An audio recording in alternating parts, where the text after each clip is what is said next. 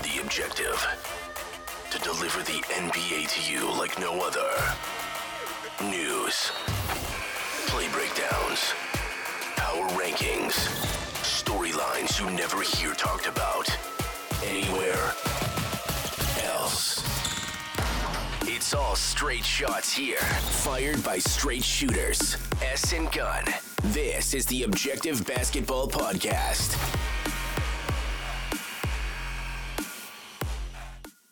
Hello, everyone. Welcome to the Objective Basketball Podcast. Yeah, no Lauren today. She'll be back, though. She promises she'll be back. She's just a little bit busy doing the debits and credits, if you will. You know, she's an accountant, so listen, just let her be, okay? She's trying to organize things, folks. We appreciate you guys jumping on, as always, to listen to us. Folks, we have a great conversation coming up with Matt Babcock. He is a NBA draft analyst. We're going to be talking about Victor Wembanyama. We're going to be talking about Scoot Henderson, the Thompson brothers, essentially everything related to the NBA draft. It's a great conversation from someone who is in the know. You'll want to listen to it. Wanted to talk about two things before we head into the situation with Matt Babcock, the interview. Fool, I don't know what's a situation. Why is it a situation? It's an interview. It was a great interview. LeBron James.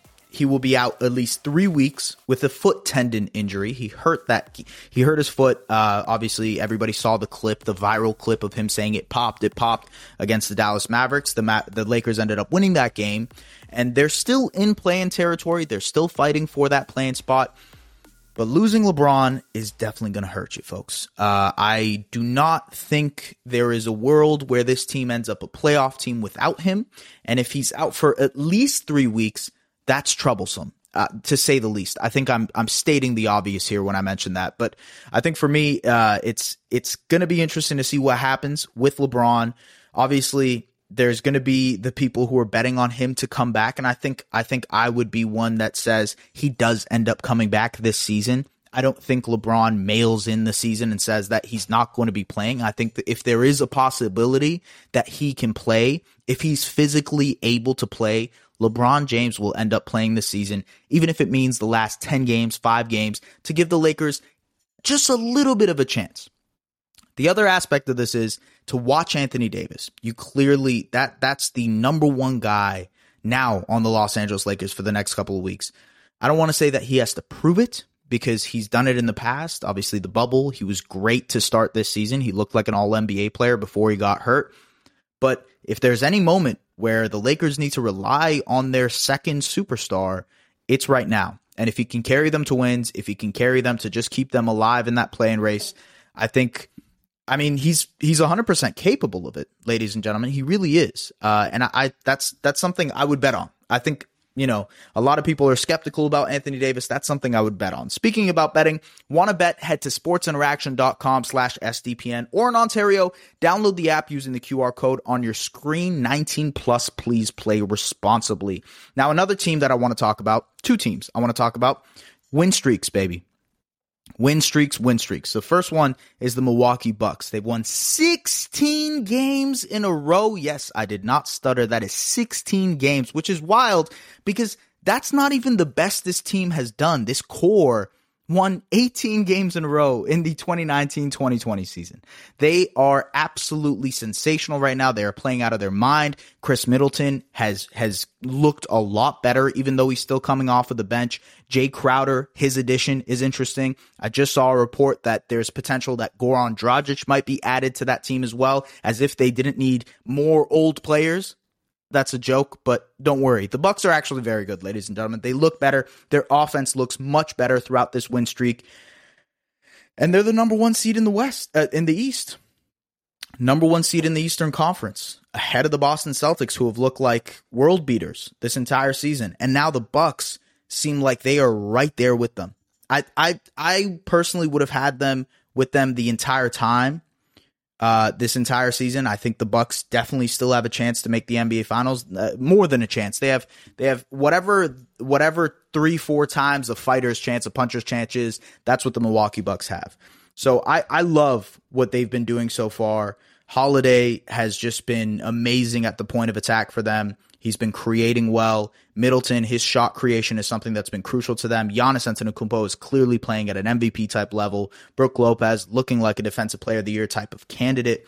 I think the Bucks are awesome. I really think that, especially with the Crowder addition, they've added that certain level. Just one player sometimes gives you a little bit more depth than you have. It kind of completes the team, if you will. And that's what Jay Crowder has done for this team. So 16 wins in a row. If they end up getting to 20, which they very well could, if they end up getting to 20, folks, that's like all-time territory. There's only 6 other teams who have got to 20, including the Bucks of, like, I think the 1970-1971 Bucks, the year they won the championship the first time with Kareem. That's the team that won 20 games in a row. So, man, we'll see what happens. The Bucks have a chance to make history this week. And if they do, I am betting on them. If we're talking about betting, go to Sports Interaction again. I'm doing 2 ad reads, folks. The other team on a win streak is the New York Knicks. They've won 7 games in a row, and they look incredible. Jalen Brunson has been awesome, and this is what I wanted to talk about before I jumped into the interview. I have released a video about Jalen Brunson on the YouTube channel. You can go and check it out, SDPN Sports on YouTube. It is there for you to watch. It is a full breakdown of how Jalen Brunson has completely changed the complexion, not only of the Knicks this season, but as a franchise. They now have stability. They now have someone that they can rely on night in and night out. And Brunson is that guy for them. He has completely shaped what Knicks basketball can be for the next 5+ years. So I love the addition. There were a lot of people that were skeptical about signing him to that type of money. And to that I say, go and watch the video, because it's a good breakdown of what he has done to change that team, what he brings to that team, and a little bit of it's a little bit of love for Kyle Lowry too. Villanova products. And speaking of the draft, speaking of college, ladies and gentlemen, let's get to my interview with Matt Babcock, NBA draft analyst. Let's do it. All right, we're joined by Matt Babcock, senior NBA draft analyst for Draft Digest. Matt, how you doing so far tonight? No, I'm doing great. How are you doing? I'm good. I'm excited because this is the time of year, obviously being predominantly an NBA podcast, this is the time of year where I start to really tune in and hone in on the NBA draft. And I think that's sort of how the general NBA fandom also feels about this. This is when they start to get a little bit more serious about the NBA draft and what, is going to be coming up. I know obviously with Victor Wembanyama, there's a lot of hype around him as a prospect. I know you had the chance to see him up close in person. I think his skills, his abilities are well documented by now. There's tons of pieces that have been out about him. But as someone who's watched him up close and personal, what is an underrated aspect of Victor, either skill wise or maybe, personnel or whatever? But what do you think is an interesting aspect that people may not be mentioning as much when it comes to Wembanyama? Yeah, I think from a skill set, everybody's identifying all the right stuff. It's really not hard to see. He's so big and long, combined with right. Guard level skills and coordination. And so, a guy that size and as skilled as he is, he's just so unique. I think one thing that might be a little underrated with him is how mature he is. Having done homework on him, getting to know about his personality and sort of just his whole shtick. Seems like a guy that's going to be a pro's pro. And so that's something I haven't heard discussed a whole lot. But, It's not just he's a talent. I think he's wired to be a great player as well. Yeah, I think, there have been some pieces that have come out recently about how he's wired and the way that he works on his own body. I think there's a lot of conversation about how he approaches the game, whether it be the physicality that he uses or maybe even some people think of the lack of physicality. But from what I've seen highlight wise and what we've seen, have we lost him? Did we lose him? No, we didn't lose him. We get him. What we've seen from Wembanyama in general is that he's not afraid of contact. a lot of people talk about that physicality as if it's something that's a con, but realistically, he is more than willing to be a physical player. It's just that he has the skill set to be a guard and to be a guard-like player. Where do you think he slots in the NBA positionally? Because there's a lot of conversation about, him not wanting to play center as much, him maybe wanting to play more as a wing. Where do you think he slots in positionally? Because today's NBA is not a lot about the positions, if you will, specifically, but, I'm sure someone's going to slot him in somewhere, right? No, I'm sure, and you kind of alluded to it. It's the game has become much more positionless, and I think Victor is a perfect example of that. I mean, whether you pencil him in as a 4 or a 5 or even a 3, I don't really think it matters that much. He's going to be blocking shots, dunking stuff, doing a lot of face-up play, putting the ball on the floor. And he's really. I think he's really just a good example of the evolution of the NBA game. I mean, we haven't seen players like him because in years past, guys his size that were skilled were just thrown right down on the block. I mean, you can look at Kareem Abdul-Jabbar, Ralph Sampson. I mean, who knows what these guys would have been like if they would have been brought up in today's game. Maybe Kareem would have been a face-up big. I mean, he was so skilled, but back in the 70s and 80s, I mean, he was a totally back-to-the-basket player just because of his size. Right. Yeah. I've always wondered that too. And that's something I'm fascinated about NBA evolution wise, because you look at the bigs that have sort of molded the way for Wembanyama. I made a video about this recently, but if you think about, the Kevin Garnett coming in as a unicorn out of high school, being that mobile type of big. And then now you sort of have like the Dirk Nowitzkis, those type of players that can stretch the floor a little bit more. And then later on, the Kevin Durants, who are 7 feet tall, but they're essentially playing like wings, and they act as if they're wings on the court. I think those types of players really help shape who Wembanyama is today. And I'm sort of to kind of move that forward. I wonder how Wemby affects the future of the NBA.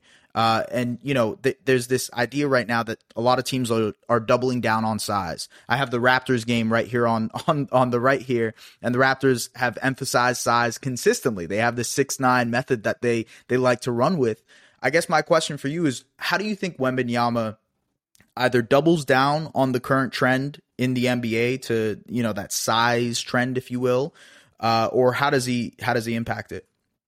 Yeah, I mean, I think he contributes to it for sure. Obviously, he needs to have success. I mean, as of right now, he's just a great talent and prospect. I don't think any of these guys coming in are finished products by any means. So, but if he ends up, developing and how everybody's projecting, yeah, I think he'll continue to influence the positionless game and kind of getting big men out of that stereotype that they just have to be, low post scorers and rim protectors. Wemby's got essentially all the different tools in his game you can imagine, especially for a guy that size. Defensively, I think he fits in almost automatically. It's going to be a very seamless fit for him as a rim protector, as a guy who can be the anchor of a defensive team. I guess the more of the questions I have is offensively how he looks. Is he going to be your number one shot creator on a team? Is that the goal for a guy like Wembanyama, or is he more of a complimentary, pick and pop type guy where he's spotting up in a position, or he's like a high post guy that they can create some shots for in that area? Where does Wemby fit offensively, and do we have a clear cut answer for that yet? Yeah, I don't think there's a clear cut answer. I don't know if he necessarily needs to be this offensive engine, like lead the league in scoring to be a huge success story, because he affects the game in so many different ways. Being a finisher, being a guy that could stretch it, being a guy that rebounds and blocks everything in sight. So I do think there's a chance he could end up being a big time scorer, but it's not absolutely necessary. And as far as role goes, I could see him doing sort of like a Porzingis type role with a little bit more versatility of putting the ball on the floor.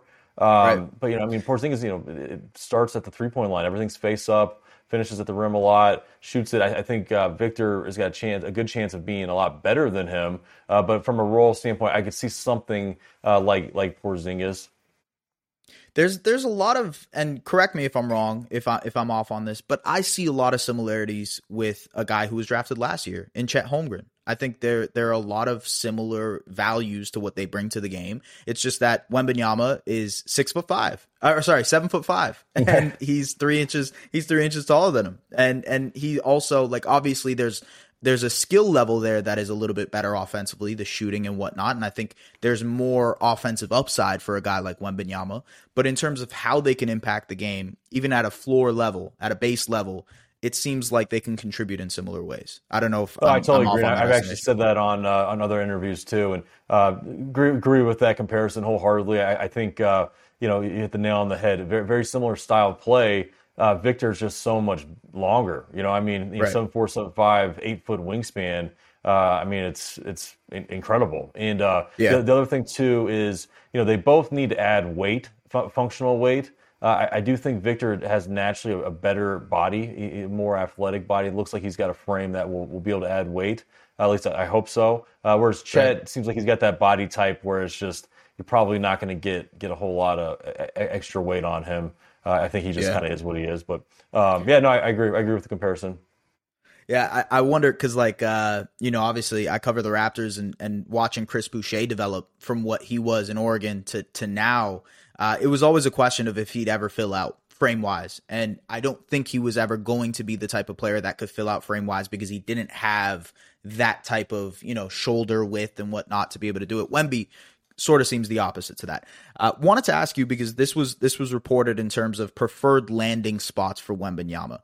Do you personally think Wembanyama has a preferred landing spot? And what is your preferred landing spot for Wembanyama, if you think so? The thing about it is that the teams picking at the top, none of them are any good, right? That's why they're up there. So probably, I would bet there's probably not a strong preference. I know his agent was my partner when I was an agent, Boona Njai. He's based in Dallas. Okay. So, I'm sure selfishly he wouldn't mind him being in San Antonio because it'd be a lot easier for him to go see him. But Texas. There's not one team that picking towards the top that I think would be just a natural no-brainer. But hey, that's the team that we want. Yeah, fair enough. The other guy in this draft that I think has been not talked about as much, but seems like such an interesting prospect, a guy who seems surefire in a lot of ways, and that is Scoot Henderson. In many other drafts, in the past, he probably ends up as a number 1 overall pick. But with Wemby being the unicorn, the kind of guy that everybody is enamored with, he slots in at number 2 at most draft boards. How big of a gap do you think there really is between Wemby and Scoot? And do we see that changing when they end up actually playing in the league? There's such different, style of players. It's hard to compare the two. I think it's safe to say that everybody, for the most part, has Victor slightly ahead of Scoot at least. I'm really, really high on Scoot. I've known him since he was 16 years old. His family had me come out to Atlanta and meet with him and watch him work out. And I saw back then, his laser focused, competitiveness and drive to go along with some physical tools, that really make him special. He's sort of like Derrick Rose in his prime type of mold of player where, on-ball creator that's always putting pressure on you, gets to his spots, just extremely powerful and explosive. And he's got these big old hands, too. He's got these, like, Kawhi Leonard, like, big old paws and can, like, scoop up the ball with ease. And, I think he's got a chance of being, a franchise-type player. And so, there's definitely a scenario where, Scoot ends up being, the better player. But I do think Victor overall at this stage is the better prospect. Right. Yeah. Well, it's more so also the uniqueness of Victor's situation. It's not like every day there's a 7'5" guy that plays like Victor, comes along in the draft and is this talented, right? So there's a little bit of that unicorn aspect, the intrigue, if you will, of a guy like that. With Scoot, the difference is, I think some of the things that you mentioned earlier is like, look, we've seen what Scoot looks like in the NBA. It's more of a known product, a known entity. I guess the question based on that is, and this is sort of a side note when it comes to Scoot Henderson. The 3-point shot was something that was a question going into, this season. He's improved on that steadily, but do you think he is going to be, because Derrick Rose, obviously not a great 3-point shooter. Another guy who he's been compared to, Russell Westbrook, not a great 3-point shooter. Do you think the comparisons in that sense are off? Do you think he'll end up being a better shooter than those two guys? I mean, he's definitely not, naturally a pure shooter. I mean, I mentioned he's got the big hands, and he plays so fast. I mean, the guy's going like 100 miles per hour at all times, which makes him great. But I think it kind of, the combination of sort of having some wasted motion with the long arms and him just going so fast all the time makes it hard to have it be a repeatable shot. The one thing that gives me hope with him is that he's just such a tireless worker. I mean, he really, really a confident kid that puts the time in. Guys like that usually continue to improve. And so I think with Scoot, he is talented enough to be, sort of a lead creator with the ball in his hands, similar to Derrick Rose or Russell Westbrook. And so I think he just needs to get to a point to where he's, a respectable shooter. He doesn't necessarily have to be, quote unquote, a shooter or a knockdown shooter. And I think he'll get there. Yeah. I know this is not in our line of questioning, if you will, but now you've just kind of piqued my interest on this. At a prospect level scouting from what you've seen so far and how teams like to scout, how important is shooting when it comes to what they're looking for on their list? And I mean, you look at guys like John Morant, who isn't a great shooter, but he's turned into a superstar in the NBA. He finds different ways to create space for himself. His athleticism, the way he attacks the basket, all of those things are good enough for him to end up becoming a superstar. So how important does the shooting end up being for teams that are trying to scout and figure out, okay, we have this guy ahead of this guy because he's this. How big of a skill or an indicator is shooting? I mean, shooting has never been as important as it is today. I mean, floor spacing is essentially, right, probably the key word that I use when describing the style of playing the NBA right now. And I think it depends on teams case by case, what other personnel they have, how they're trying to play. And I think, guys like Scoot Henderson or John Morant, they are good enough to be that offensive engine with the ball in their hands to not be a knockdown shooter, but the guys around them, they better be, because they need some space to operate a little bit, right? And so it is definitely something that we talk about a lot. And I mean, usually going into the draft, I mean, shooting is something that we address, pretty directly with every single prospect. I only ask because the Raptors, their MO has been for a very long time, we'll teach him how to shoot. We'll figure it out once he gets here. And they've had some success in that category, but also it's trusting your development. It's trusting your own development staff to be able to figure that out and map out a plan for them to actually get to there. Speaking of development, the G League Ignite program, which Scoot is a part of currently, has been around since 2021. They've helped a few top prospects transition into the NBA, Jalen Green being one of them, Dyson Daniels, another one. Outside of working around and playing with professionals, what other aspects do you think the Ignite program helps with in regards to guys transitioning and preparing for the NBA? Yeah, I mean, first of all, they've got a great leadership group. I mean, their coaching staff, Sharif Abdur-Rahim overseeing it.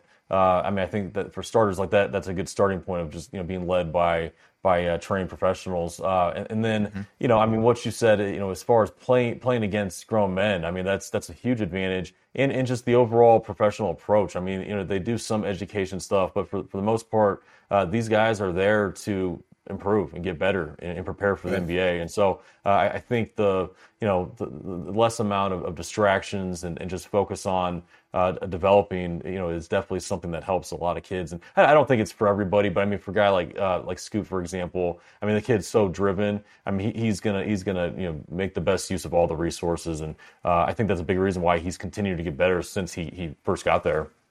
Right. Yeah, it does depend on how willing you are and how committed you are to the program. I guess the other side note about the Ignite program, and I'm not sure what you think about this, but the NBA is considering changing its draft eligibility so that, high school teenagers can essentially go straight to the NBA draft. My question is, what does that leave for the Ignite program? How does that change anything for that team or the way that they're running that team? Because mostly it's, hey, let's get the high school guys that are doing well and put them into the Ignite program and work on them that way. But how does that change potentially if they end up changing that rule? Yeah, it really just depends on how they outline that and what kind of rules they put in place. I mean, there's rumors flying around now that the players union is prioritizing, protecting older players. They don't want younger guys coming in and stealing their spots. So, I mean, the kind of give any direct, bold statement there, I think it would probably be premature just because we don't really know what we're looking at. But fair enough. I mean, I think, I think generally speaking, having younger guys coming into developmental spots is a great thing. I mean, young guys need development with their body and emotionally and just learning the game. And so I think the NBA providing resources and a great option for kids is great. Have to ask you about Leonard Miller because he's a Canadian. He's in the Ignite program. He's one of my favorite prospects to watch. Obviously, as a Canadian, I follow the Canadian guys more heavily as well. How do you think, what are your impressions so far on his game, and how do you think he'll translate into the NBA? What do you think he provides skill-wise? Yeah, I mean, I was really intrigued with him last year. He put his name in the draft, went to the NBA Combine. And he's got a great size, and he checks a lot of boxes. I mean, he's does a little bit of everything, and he struggled at the combine, and it was one of those things where I was questioning, okay, is he just somewhat of a tease? He's got the size and skill set that you want, but is it fully put together? And it seems like this year he's really kind of taking the next steps and really kind of having a better feel for the game, and he's been pretty productive and consistent. And so I think he has played himself into having a good chance of being a first round pick. Nice. Well, looking forward to it. I'm interested to see where he lands in the NBA draft. I mean, I guess speaking more generally about Canada and the state. Obviously, you covered the NBA draft for a while now. Elijah Fisher, a prospect that I actually, when I was first starting out as a video intern for North Pole Hoops, shout out North Pole Hoops, I remember filming this kid in a very, very small gym in Toronto, Ontario, and he was just head and shoulders above the competition, just out of this world.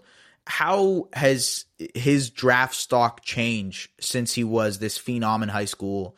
And I guess in general, more generally, how have Canadian prospects changed in your time covering the game and covering the NBA draft? What are some things that you may have noticed? Yeah, first with Elijah, I mean, I've watched him for a long time too. I mean, he had so much hype there early on in high school, and he has dropped off. I mean, he's definitely something we're keeping a pulse on him. But hasn't had sort of the journey as we once thought he would, maybe. But as far as Canadian hoops as a whole, I mean, yeah, it's continued to get better and better. And obviously Steve Nash is sort of like the Canadian hero, but then you have Wiggins coming, and Tristan Thompson, Corey Joseph, Jamal Murray. I mean, It keeps going on and on. It's just really it seems like there's a great pipeline, specifically in Toronto, for kids coming to school and ultimately playing the league. And so yeah, we definitely keep tabs on all the Canadian kids. Yeah, it feels like every year there's more and more, just consistently more and more prospects coming out of Canada, which is always great to see. Another pathway is the Overtime Elite program, which is going to be front and center. You yourself had a conversation with the two major prospects coming out of the OTE program in Amen Thompson and Asura Thompson. What are your general takeaways from the program? Do you think it ends up being a long-term path for players to go that route? And I guess, springboarding off of that, somewhat of an impression on the Thompson brothers as well. Yeah, so full disclosure, I worked for Overtime Elite 6 months prior to they launched. I helped them set up their scouting department. And it's, first, it's just got a lot of resources behind it. I mean, they've got a lot of money behind them. The facility is absolutely incredible. They've got a great staff. Really just a lot of support to help the kids develop.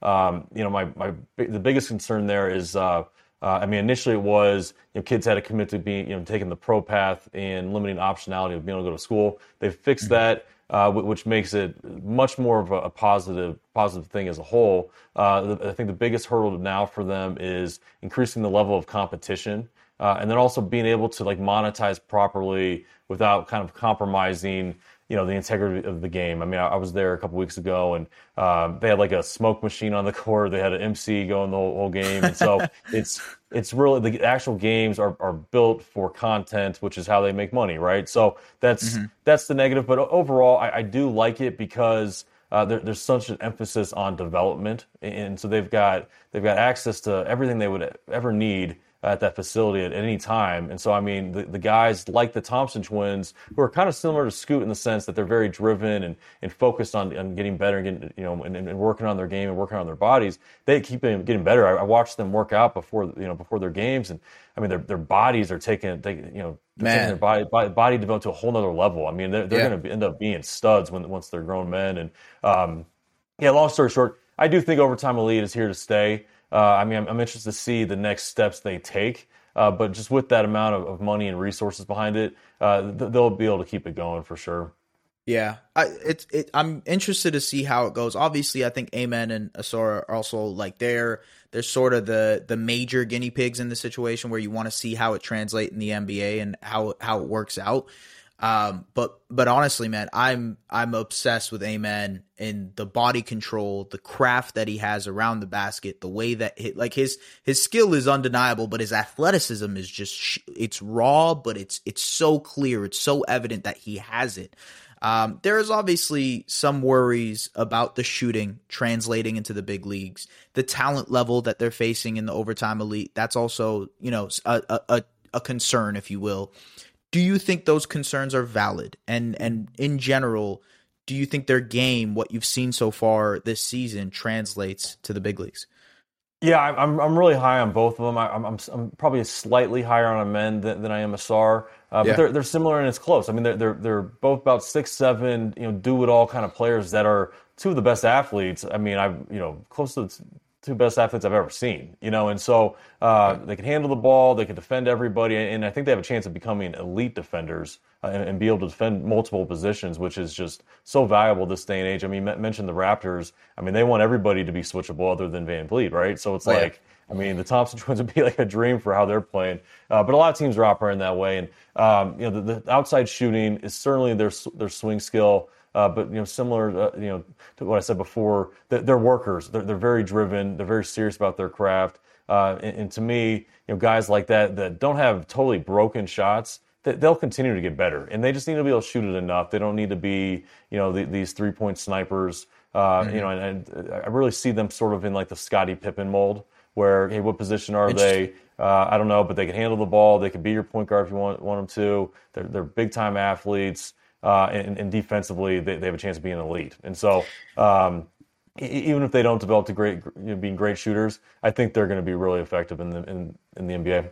Yeah, it's interesting because we're bringing up these top prospects, and it just seems like the floor for these guys is so high. It seems like based on what we've said so far is like these guys are almost surefire to be at the minimum rotation guys in the NBA, at the very bare minimum rotation guys in the NBA. What they end up being outside of that is sort of dependent on development. It's dependent on what other outlier skills they develop. It's just that's exciting to me. Brandon Miller is also a guy who has this season risen up draft boards at Alabama, but obviously has been mired in controversy and could be dealing with some legal troubles moving forward. How does that affect his draft stock, in your opinion? Do you expect him to fall? And in general, I guess, what's your current read on the situation with Brandon Miller? Based on what I understand is that he's not going to be facing any legal trouble.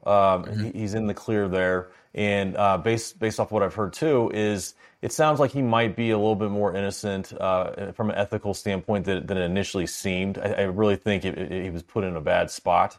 Right. But the thing about it is all of these teams will hire private investigators to dig on all these high profile, high lottery picks. I mean, they've been doing it for years. And so they'll get clarity. And what I suspect is that this is not going to be a big issue for him. Obviously, if there's new information that we don't know about that comes to light that's negative, yeah, of course, that will hurt him. I have not heard anything that's, hey, this kid needs to be red flagged and we can't mess with him. I'm expecting him to probably go in that 3 to 5 range. Right. Okay. So assumingly his draft stock isn't going to be affected by any means. So anybody hoping for a draft stock to drop? Sorry, guys. March Madness coming up soon. It's right around the corner. Selection Sunday is right around the corner. It's a wide open race from what I've been told and from what I've been watching in terms of who might actually win this tournament. But Brandon Miller included, he's going to be 100% with Alabama as one of the best teams in college. He's going to be in the tournament. in terms of prospects to look out for, who are some of the guys that we should keep an eye out for the general NBA and college fan, if you will? Yeah, I mean, I think with the tournament, what I like watching from an NBA perspective or NBA draft perspective is, the top teams have a chance of making a run and seeing how the young guys respond to a big stage and bright lights and a lot of attention. And so, I mean, like top teams like Houston, I'd like to see what Jarris Walker does. You mentioned Brandon Miller with Alabama, Keontae George at Baylor, Grady Dick at Kansas, Dylan Mitchell at Texas. Like, I think this is an opportunity for all of these guys to move the needle. I mean, it's it's understandable for a freshman to step in to a new situation and have an up and down years. I mean, they could turn it around quickly. And so, I mean, I'll be watching closely for sure. Outside of Wembanyama and actually just outside of Wemby, maybe even including Wemby if you'd like to, where does this draft class stack up to recent draft classes in your memory, in terms of just prospects in general and how you think they would translate in the NBA?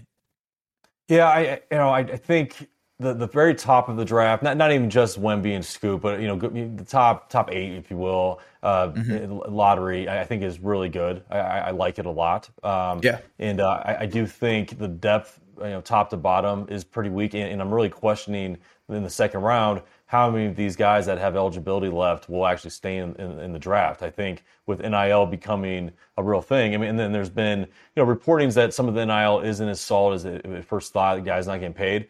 I don't think it's a problem for these NBA level guys though. So you get a guy, the Oscar Tshiebwe and the Drew Timmies of the world. Like, can these guys afford to not go back to school? When they have a market to go make millions of dollars in NIL. And so I just use those two as an example. But I do think there's going to be a number of players that don't stay in that would have probably has stayed in years past. So long story short, top part of the draft I'm really excited about. I am questioning the depth though. Got you. Makes sense. Yeah, makes sense. I think a lot of people, from what I've read, there is a pretty big drop off after the lottery where it's kind of open range from 14 to 30-ish. It's kind of like your pick of the litter, if you will. Is that kind of your assessment of the situation as well? Yeah, I mean, there's some guys that I like. I mean, it's pretty early in the process right now to really pinpoint, exactly what guys' ranges are. There'll be some guys that slip for various reasons or move up. The NBA draft combine usually helps guys move the needle. And I think the lottery, the mid first round, that's when it starts to taper off a little bit. Right. Yeah. Are there any under the radar prospects that you have that are your favorites? Maybe guys that you're saying, hey, this is someone you should be paying attention to. That we should kind of keep our eye on. Yeah, two guys. I'm not sure how much of hidden gems they are at this stage, but guys that kind of come off from the beaten path that have a chance of being first rounders is Taylor Hendricks from Central Florida. I'm pretty interested with him. I watched him in person earlier in the year, and really fits the modern game of being like a 6'9", versatile defender. Stretch four. I think he's got a very good chance of being a first round pick. And then another guy at a smaller school, Maxwell Lewis from Pepperdine, who's a big long wing. That's just had a really great year. I think both of these guys that probably gonna be first round picks that are coming from smaller schools, which we don't see all that often. Right. Maxwell Lewis, a guy, a lot of Raptors fans pining for Maxwell Lewis. That they know where they're landing, and they're expecting that's what they're hoping for. I'm not sure. He kind of fits the mold, if you will, of guys that they look for. I wanted to dive into yourself, the work that you've put in, with your career and your past, but also your family's legacy, which is genuinely incredible. By the way, I should have mentioned this at the top, but it's honestly an honor, if you will, to be able to talk to a Babcock, because man, especially from a Raptors perspective, we have had our fair share of Rob Babcock, and I know, being your uncle, obviously, you might have had some stories or maybe some things that you've heard from his time there, or any of your father or your uncles that may have had some interesting stories. So I'm just curious, anything interesting that you could potentially share with the listeners about your uncle and your family's legacy. No, that's right. First of all, thanks for saying all that. That was a lot of kind words. And obviously, my Uncle Rob's tenure in Toronto wasn't a great one. He's kind of labeled as the known for the guy that traded Vince Carter. And but it was one of these things where he signed up for a job that he knew was going to be challenging. He didn't expect the thing with Vince to go so sour so quickly. And really kind of put himself in between a rock and a hard place. Right. But one thing that's interesting is that years later, Vince ended up playing on the Atlanta Hawks, and my cousin Rob's son was on that staff, and they ended up becoming really close. And so it's sort of funny how it came full circle with Vince not liking my uncle because if I remember correctly, he wanted Dr. J hired instead of my Uncle Rob, and it just started off on a bad foot. But they patched it up years later, which is good. Wow, that is an incredible story. That's the way the small world of the NBA, if you will. It always feels that way. Knowing as much as you do in terms of behind the scenes stuff, you mentioned earlier that you had worked as an agent before. Obviously, covering the NBA draft right now, and your family's experience watching your father and his two brothers potentially work in the league. What is the most common misconception fans have about front offices in the NBA and how they operate? Because I feel like there's a lot of misconceptions, but what's the most common misconception that fans have? Yeah, every team operates differently. But one thing that I think that the public doesn't understand a lot of times is that owners do have a big voice, even when, at times when they say they don't.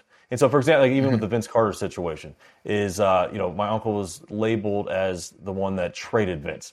This was a group decision. Like, you're not trading a superstar without the owner being involved, or you're not using a top 5 pick without your owner, having say on it. I mean, a lot of times, and again, it goes back to every owner's a little bit different, every team's a little bit different. Generally speaking, with the big decisions, ownership's stepping in, but they don't want the public to know that because they want to be able to fire the GM and pin it on him if it doesn't work. And that's pretty common. And I think that's a pretty big misconception.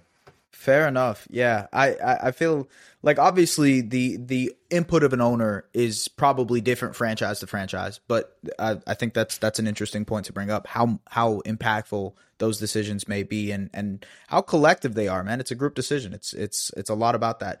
I wanted to ask you, obviously the NBA draft is a couple of months away, but we are, March Madness again, right around the corner. What kind of draft content can we expect from you going forward in the season? Yeah, so I just moved over to Draft Digest, which is a channel by Sports Illustrated and Fan Nation. They have had a great group of writers there, and I'm going to be assisting them, providing quotes of some of their articles. And then I'm going to be taking over, we're creating a section of the site called Draft Digest Pro. It's going to be the premium content behind a paywall. So pretty much all my stuff will be in there, my rankings, my big board, my mock draft, written content. And then I'm bringing a few of my guys that have worked with me in the past at Babcock Hoops and at Basketball News, Jason Felipe and Doc Martin, who are both extremely experienced NBA scouts. Both have 15, 20 years of experience. Jason's based in Bologna, Italy, so he's sort of our in-house international expert. So I'm going to have them start doing scouting reports that we publish. And then my right-hand man, Derek Murray, who's been with me for years, just an extension of me. And he his full-time gig now is he's the head of basketball for Cerebro Sports, which is an analytics company that's backed by Mark Cuban. And with this new financial backing, they added a new sort of arm to the company, a traditional scouting division, which I'm leading the NBA draft. And so Derek's going to work with us at Draft Digest as well, providing some content, maybe from like an analytics look and sort of bridging the gap on prospects of what makes them appealing from an analytics standpoint, but also kind of combining that with the old school eye test. But that's the bulk of our content. And then I just recently launched the Matt Babcock Show with Title League, a podcast. I think we've posted published like 12 episodes already, and we're starting to mix in some in-person interviews. I was just in Atlanta with the Thompson twins. That should be coming out in the next couple weeks. Trying to pin down Scoot Henderson, guys like that. So should have some good content coming out. That's awesome. That's awesome. It's great to hear. I'm excited to check out the Thompson Twins interview. I saw you preview that, and between Cerebro and Title League, we probably have a lot of mutuals because I know a bunch of people from both those places. So very, very cool. Excited to see the content that you have coming up, Matt. Appreciate you coming on the show as well. It is a pleasure to be able to talk about the NBA draft, especially with someone who is as in the know as you are. So Matt Babcock, Draft Digest, senior NBA draft analyst here. Thank you so much for joining us here at the Objective Basketball Podcast. For all those people listening, go ahead and do the subscribing, the liking, the commenting that you guys always do. We appreciate you, and we'll see you guys next time. Take care. Follow hosts at Just S. Barahini on all socials and at The Lauren Gunn on Twitter. The Objective Basketball Podcast, delivering the NBA to you like no other.